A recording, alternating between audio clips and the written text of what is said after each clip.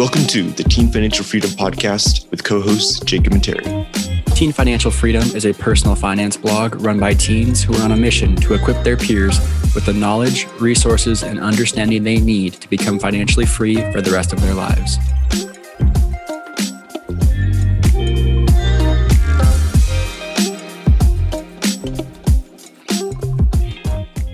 Hey guys, welcome to another episode of the Teen Financial Freedom Podcast. Today, myself, Jacob, and Terry are here with a special guest, Taylor Thompson. He is are you 19, Taylor? Yeah, I'm just turned 19. All right. He is a 19-year-old real estate investor in Colorado, actually, which is the same state I'm in. So super cool to meet somebody at a young age in Colorado as well, who's interested in real estate. So we're really excited to learn more about Taylor's backstory and kind of how he got into real estate. He actually just closed on his very first property last month. So congrats to you, Taylor. That's awesome, man. Taylor, how are you doing? You know, I'm doing pretty good. And thank you guys for having me on here. I'm excited to get started, and I hope I can make this as valuable as possible. Awesome. Thank you very much. All right, Taylor, we're going to go ahead and get started here. First question for you. We always like to have our guests kind of start with their backstory. Growing up, was money a subject that you guys talked about in your home? Was finance and business stuff you were always interested in? Was there some sort of aha moment that, made you get interested in this? Or, what exactly was the backstory that got you to the point you're at today? Well, my parents, both of them, they work a ton of hours per week, and they don't exactly enjoy their jobs, and to see them being like in their 50s still like working at like a job that they aren't exactly like excited to go to every day, that's what really wanted me to dive really deep into it. I really didn't know anything about early financial freedom or even real estate until about a year ago. And so when I first started, it's kind of funny. I actually started from Monopoly. So we're playing Monopoly. And at the time, I didn't even know what real estate was. And so I was like undefeated. I had won like 5 games in a row. So I was like, this like real estate thing's kind of cool. So I did some basic YouTube researching. And then eventually from YouTube videos, that spiraled down to all of the books, the podcasts, you know how it goes. And so I kind of started like how everybody else starts. And so I always knew that I wanted to be like wealthy, but so I didn't do so good in high school. And so I thought, I completely, missed my shot. And I remember for a while, I was actually pretty bummed out because I thought I done messed up. There's nothing, that's it. And then eventually when I started watching those YouTube videos, I started hearing people, retiring in their early 30s, 20s from real estate investing. And I'm like, it just blew my mind that not everybody does this. And so that's pretty much how I got started. I guess what's my big why is just to, live life on my own terms. I really like, the idea for working for myself and, just not have to stick in the whole rat race until your 60s. Yeah, love that. I mentioned this in a recent episode that we did, but for our audience that listens to most of our episodes, you've probably noticed that we've started to shift towards a lot more real estate content. And we've been interviewing a lot of these young people who have got into real estate. And that's kind of for 2 reasons. One, Terry and I just ended up in this group called Sheik's Freaks, which is a mastermind group of young people from 15 to 25 who are interested in early financial independence, which is what Taylor's talking about, and then who are also specifically interested in real estate. And so once I got into this group, I started to realize how easy it is, or not easy, but it's how I guess I thought it was almost impossible to get into real estate at a young age. And I thought it was something that I would do, after college or in my 30s or whenever. I didn't realize that it's actually possible for young people to get into real estate. And what's starting to excite me so much is that you can start to learn about this now, get your next deal or your first deal in the next year or 2. And then really you're going to see tangible results right away. If you start investing in the stock market, you're not going to see compounding interest and, really any results for 10, 20, 30 years down the line. And so what I'm starting to realize is that real estate is an asset that you have incredible control over. And it's just such a powerful wealth building method. And so that's what's starting to get me fired up about real estate. that's why I'm reaching out to all these other people who have already acquired properties. I'm trying to learn as much as I can about them and just kind of hear their story and, just ask for help, ask them to kind of guide me down the process that they were on just a few short months ago. And so that's kind of why we've been talking to a lot of these sort of real estate investors. The old content is still going to keep coming out like usual, but we're just kind of expanding into the real estate niche now as well as we learn more about it. So that's just a little backstory on kind of why we're taking this shift towards real estate. Taylor, can you tell us about this first deal that you got? You just closed on this deal a month ago. Do you just want to kind of give us the details on the property? Yeah, for sure. So I can explain like how we got the deal and everything later, but the deal itself is, so it's a 4-bedroom, 3-bathroom house that we're actually converting into 6 bedrooms. And so these 2 additional rooms that we're adding, they're not like super, closet sized rooms or anything. We're sectioning a part of the living basement room off. And so there's also an office room in the basement. So we're going to be extending that room out. And so both of these are completely livable, good sized rooms. And so what I'm doing is I'm renting out each individual room. And so the type of strategy, I guess, for everyone that's not familiar, is what I'm doing is house hacking. And so what the main reason why people don't get into real estate is because they think you need like this, super huge amount of cash. But there's a thing called house hacking. And so if you just live in the property for at least 1 year, you can put as low as a 3% down payment. And for traditional properties, you need at least 20% down payment. And so my house, it was $500,000. So normally it would have been $100,000 just for the down payment. But since I'm just living there for 12 months, I was able to get it all the way down to 3.5, which brought my just initial down payment to $17,000 instead of $100,000. And so this way I can also be living completely rent free. So a little bit about the numbers is, so I'll be actually making about $700 per month while living there. So, if I didn't buy this house, I'd be just renting out a bedroom likely for like $700 to $800. So instead of spending $700 to $800, I'm now gaining $700 to $800. So I'm getting that much further ahead per month. And then it just allows me to buy a $500,000 asset for just such a low down payment. Yeah, that's awesome. I'm curious to know about this renovation, because you said the house that you bought was 4 bedrooms, but you're converting into 6 bedrooms. I think a lot of people, well, one, I know I wouldn't have a clue of where to start with that. And I think a lot of people on their first deal, they don't usually recommend that people kind of do a renovation for their first deal. So I'm kind of curious where you got that idea and how you managed to accomplish that. So, well, I had to look at it through different aspects. So, like, personally, me, like, I'm not handy whatsoever. Like I could if I'm being honest, I could barely install like a doorknob, and so we're actually hiring out the whole renovation. And so, just that from these 2 rooms, making these 2 rooms actually rentable is going to bring me about an extra $19,000 per year. Wow. In pure cash flow. And so the whole renovation just for the basement is going to cost us only about $1,600. So I have to balance like $19,000 per year for a $1,600 expense, Mm-hmm. And so these rooms have had no issue getting filled up. So like I said, I closed on the property about a month ago, and I already have 4 tenants. So I have all my available rooms filled up except for the room that will be converted once it is ready. Gotcha. Okay. It's good to know. And then you kind of said you were going to talk a little bit more about how you found this deal. I'm interested, just because I'm in the Colorado market as well. From my perspective, it is a lot harder to find a deal in Colorado right now. At least, I guess I'm looking more at multifamilies, not these single family homes that you're kind of looking at. But I guess I'm interested to hear your perspective on finding a deal in Colorado if our listeners happen to be in Colorado. But just in general, I think the real estate market is a lot more competitive right now. So how did you go about actually finding that deal?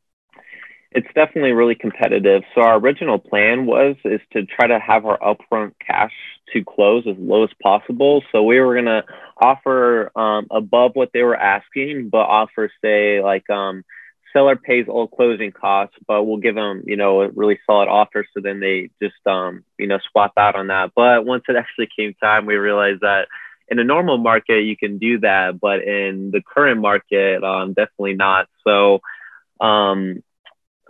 we had to make about a dozen offers before we got our first house. And so something important that I learned through this process is something called an appraisal gap. And so banks will only lend you for the amount that a house gets appraised for. So like for my house, for example, like we offered at they were asking 460, but we had to offer at 500,000 to get it. But we had to offer with a $13,000 appraisal gap because when an appraiser comes in, like a person that gives like the value of the house, whatever number that they say. So let's say it appraises at 480 and you had to offer 500,000. That means you have to come up with that additional 20,000 in pure cash to cover that difference. There's no workaround with that. And so for our offer to get accepted, we had to offer with a $13,000 appraisal gap.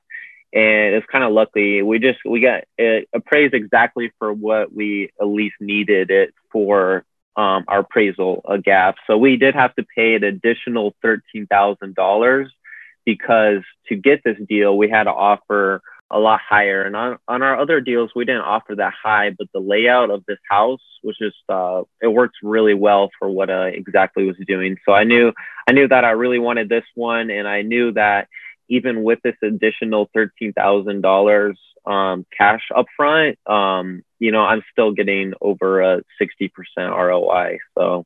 Dang, that's impressive. Okay, you're doing a rent by room concept, which is, I think it's becoming a lot more popular, but I'm curious because from my perspective, I just can't imagine who would want to kind of do that type of arrangement besides like maybe a broke college student. Like that's the only person that comes to mind. So who exactly are you targeting for these tenants? I'm curious how, because you said you already have a few tenants that have moved into your open rooms. How's it been like personally for you?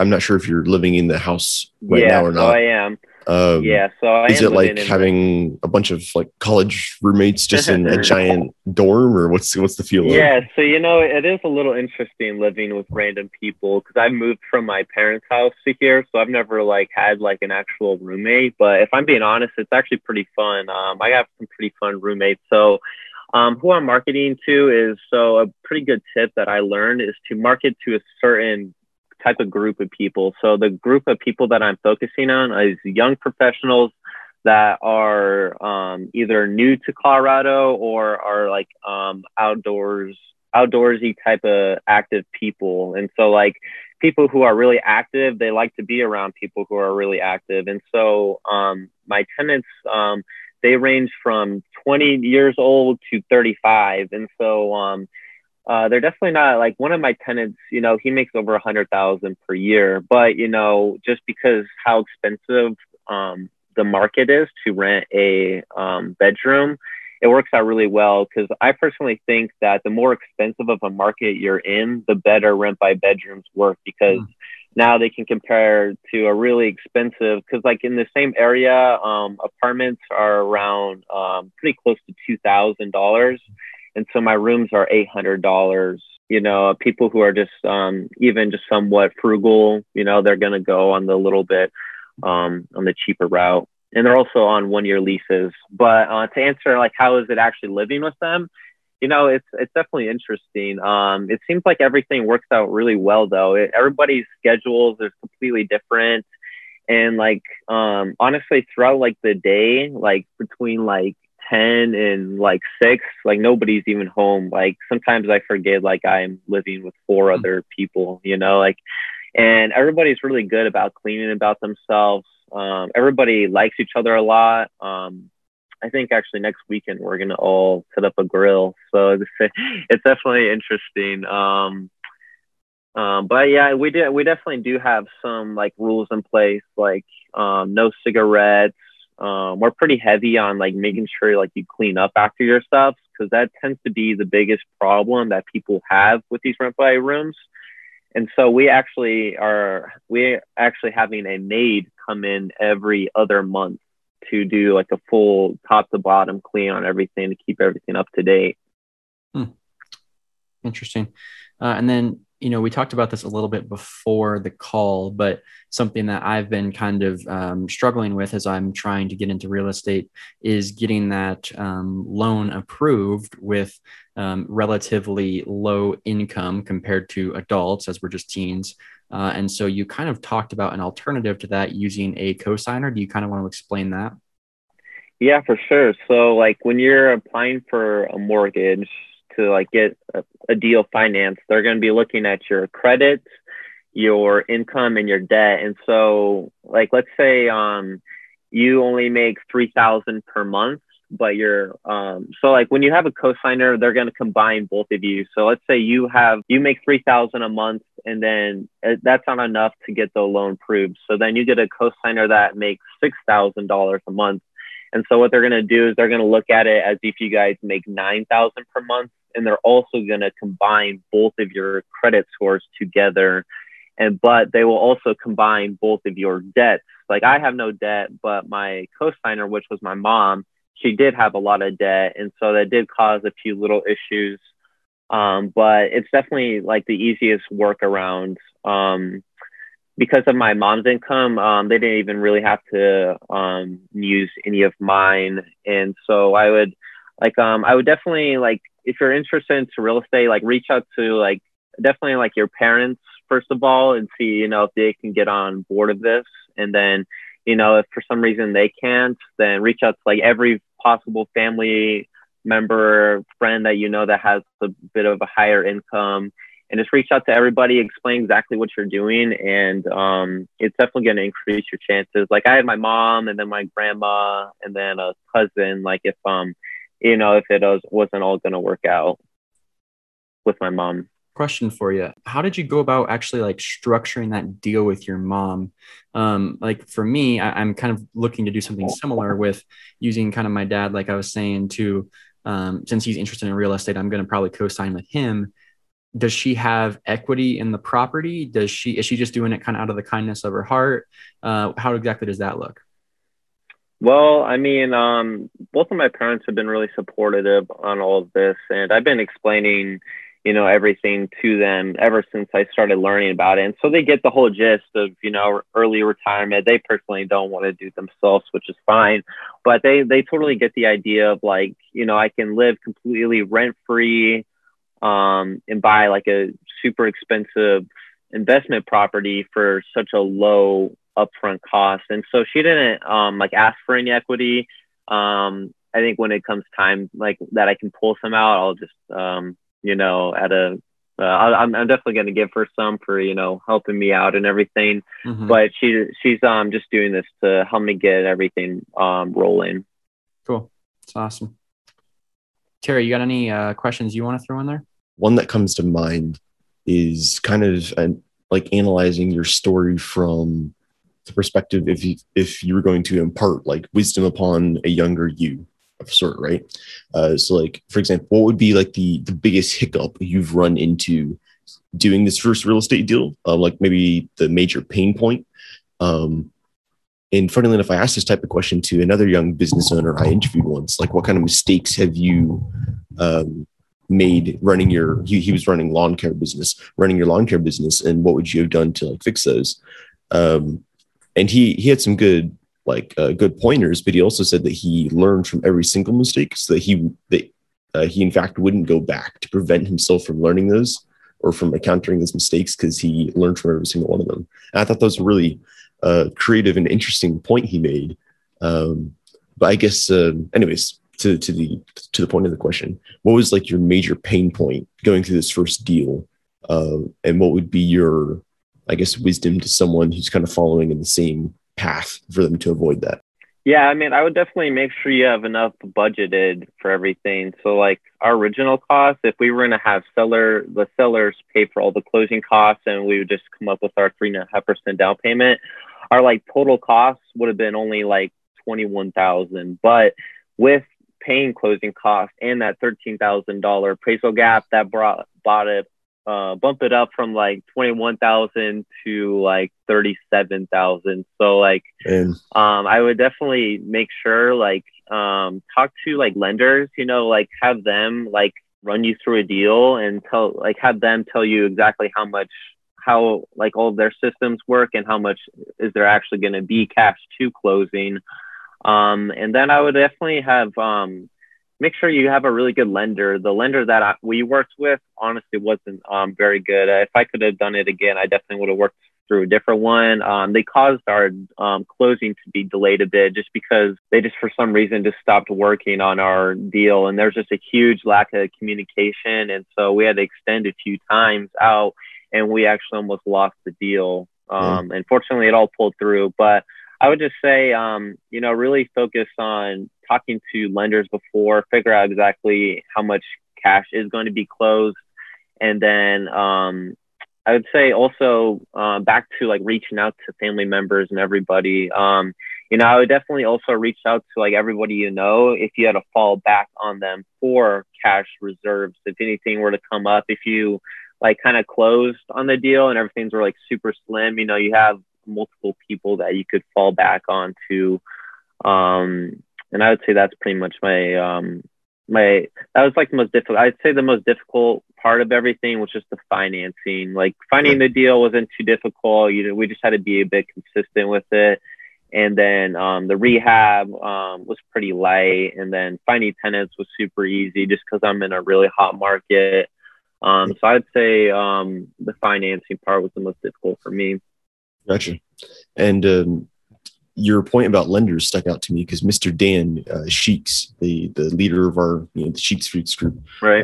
The one thing I've heard him talk about a lot is many people, especially young people, mistakenly think to get started in real estate they need to hunt and find their first deal, while he thinks they should talk to lenders and find the capital and find out what it would take for their budget and type of thing.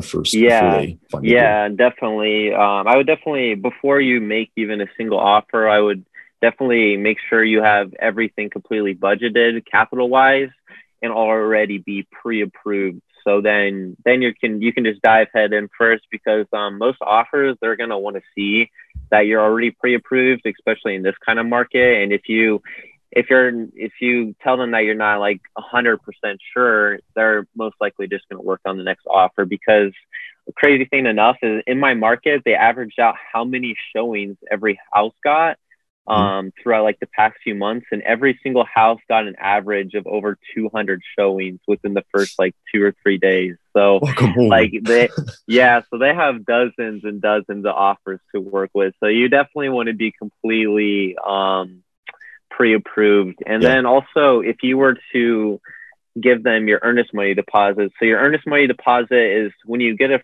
deal under contract, within like 3 or 4 days of getting under contract, they're going to want to have this earnest money deposit so you have some skin in the game. And this deposit you can lose if the deal falls out because of you will lose that deposit. So like my earnest money deposit was $7,500, and so that $7,500 goes to your down payment once closing actually happens, but it's to hold you accountable for this, for being under contract. And so like if we weren't fully pre-approved and then it turns out that, you know, my mom's debt was too high, they would keep that $7,500. And so that would definitely be a pretty fat slap in the face. Yeah, that would be. I can attest to watching my mom in her wholesaling business. For those of you out there, and I'm sure Taylor knows as well, when you're working with a seller and you're wanting, and especially in a competitive market, the quicker you follow through with each steps, like with each one of the steps, the far happier and more cooperative the seller and in my mom's case, she's doing wholesaling, so she's kind of the middleman, but the far happier all parties involved will be, it will just run that much more smoothly. So if you can have everything on your side all set up, organized and ready to go, cash in the bank or in hand, you know, ready to be handed over, and you can do this, you know, back to back to back, without them having to remind you and prod you, the whole deal will just go infinitely smoother. Yeah, definitely. Yeah. Anything else to add on that? I mean, yeah, I would just really make sure you budget everything correctly and just be really careful exactly what you're offering on.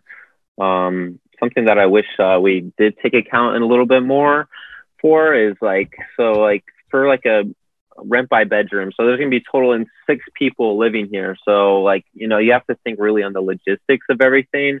And so when we were making these offers on the houses, like my house worked out really good for like this all, but you have to really think on like the logistics, like how you're gonna manage like parking, like 6 to 8 cars because they're guests and whatever.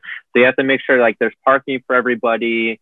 And then like some things that I didn't really count for is like I need like two refrigerators, and I need keypad locks on every single bedroom. Yeah. And things like that I didn't really think that well on because I was just focused on more just like the whole investment itself, because the whole like management and having everything put into like actually in place is there's a lot more to it than you think there is. Yeah, for sure. All right. I have one more question, and I think Jacob might be wrapping this up here. Favorite book? Do you have like a favorite book you read over the past few years that you'd like to recommend? I mean, for like to get started into house hacking, I would say The House Hacking Strategy by Craig Kurloff. And so Craig Kurloff was actually my real estate agent. And so if you guys are another tip, if you're anywhere remotely investing by Denver, definitely reach out to Craig because they'll take super good care of you. They pretty much held my hand through this whole process and made it way more easy. This would have been pretty difficult without them for sure. Cool. And then I guess my favorite general book, I mean, I'm gonna have to just go with the good old classic Rich Dad Poor Dad. Hey. That book's awesome. That's the first book that I read, and that's what first got me started into this whole thing. There's a few classics you'll hear constantly mentioned, and then there's a few other ones you haven't heard of before, but ones like Rich Dad Poor Dad, How to Win Friends and Influence People, Think and Grow Rich.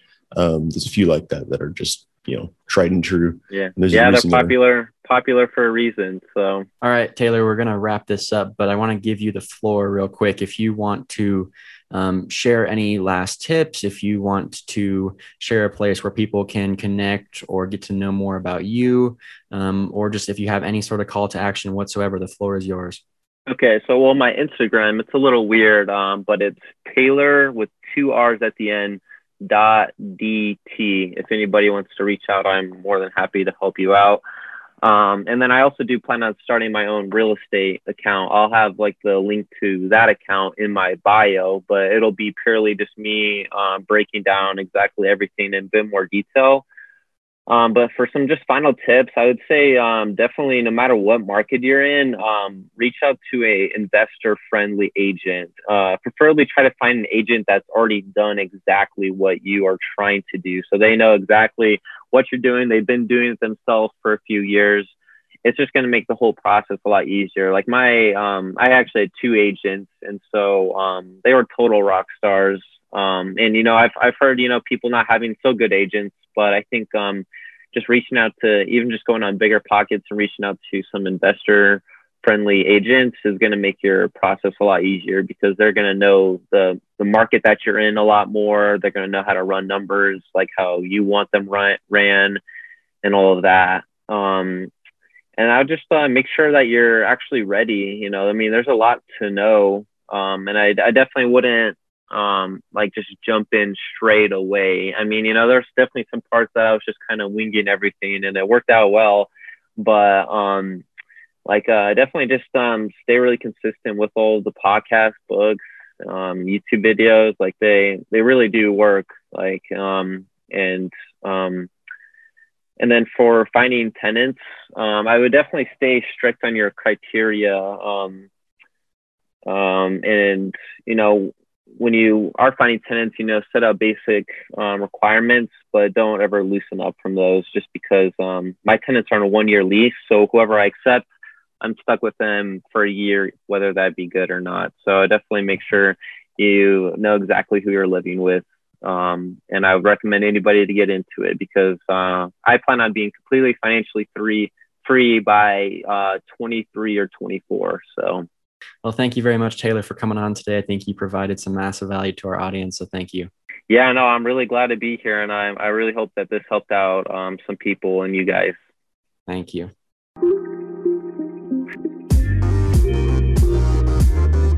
Thank you for listening to the Teen Finance for Freedom podcast.